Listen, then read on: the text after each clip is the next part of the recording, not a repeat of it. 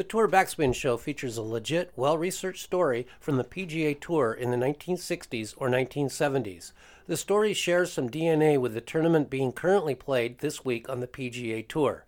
If you're into this kind of thing, sign up for the Tour Backspin weekly email newsletter at tourbackspin.com or on substack.com. The newsletter also features the famous What Hole Is It contest, something fun from the world of golf off the internet, a curated Spotify playlist, and an antique golf ad. Also, follow us on Facebook, Instagram, Twitter, and YouTube for news and features from Tour Backspin.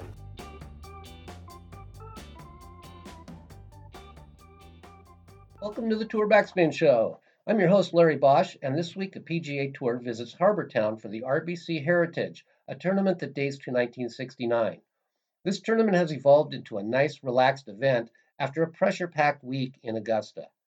We're going to backspin to 1974, though, when it was held 3 weeks prior to the Masters. In the first few months of 1974, Johnny Miller was taking the tour by storm. Okay, we're on the tee. Let's go.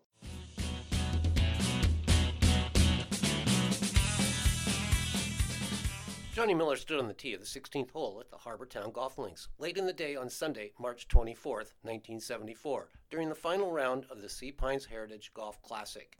He held a three-stroke lead thanks to a birdie on the 15th hole over Gibby Gilbert. There was a disturbance up near the green as a couple of streakers, a boy and a girl, romped their way through a greenside bunker. Streaking, where one strips naked and runs through a crowded scene, was a fad in the early 1970s. Miller was trying to win his fourth tournament of the young season, and he had to ignore the chaos going on up at the green.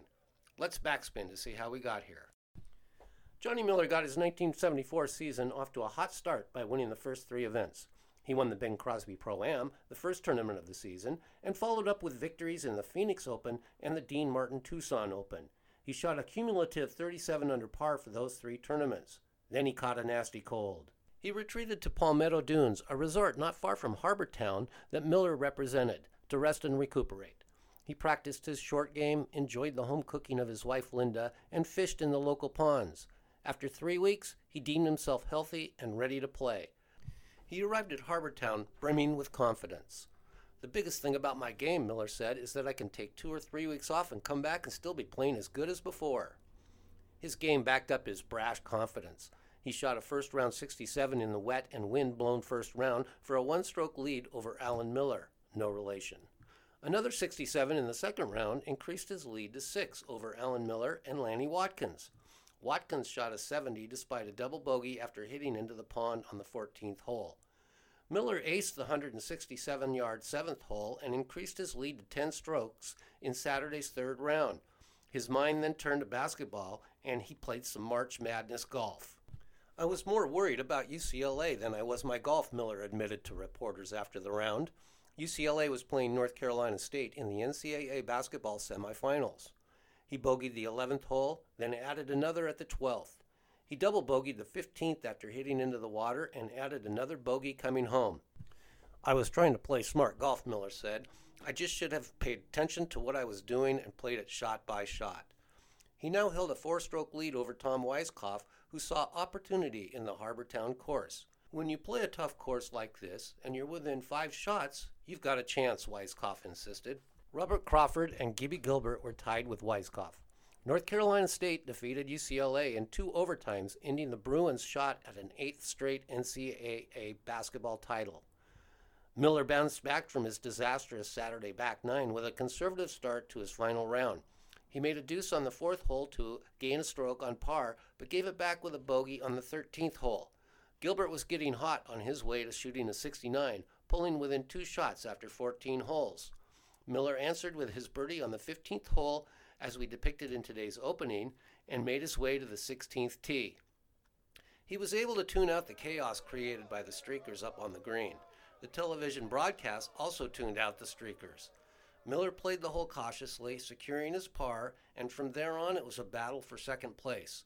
Gilbert finished 1 stroke in front of Richard Crawford for the $22,000 second-place check, while Miller deposited another $40,000 in his bank account, bringing his yearly earnings to $149,105, an astounding $60,000 in front of the next player on the money list.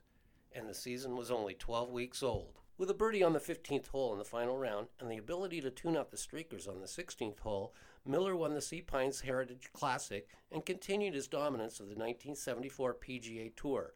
He would go on to win the money title that year and Player of the Year honors.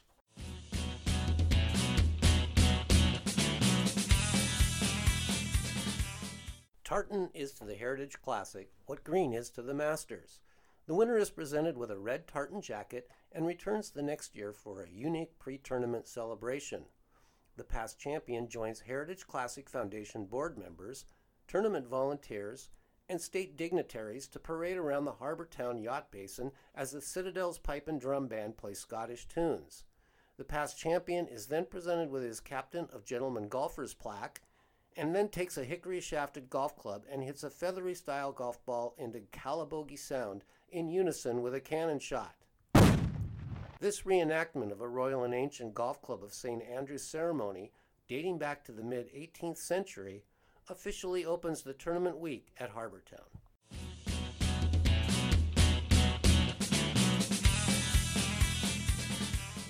Thank you for joining us on our Tea Time. It was a very enjoyable round. Be sure to check out the free Tour Backspin weekly newsletter on Substack and sign up for delivery to your email inbox, or visit tourbackspin.com to sign up and explore our other offerings, including long-form articles, videos, and the newsletter archive. This week's source materials include the excellent reporting of the AP and the UPI, as well as Barry McDermott's article, The Miller's Tale is a Big Hit, in the April 1st, 1974 issue of Sports Illustrated.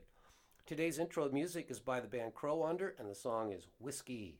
Other music provided by the band Blue Wave Theory, and the song is Get Your Kicks on Future 86. If you like the Tour Backspin Show, please tell your friends and subscribe on wherever you get your podcasts. Thanks for listening. Join me next week as we have a Tea Time reserved.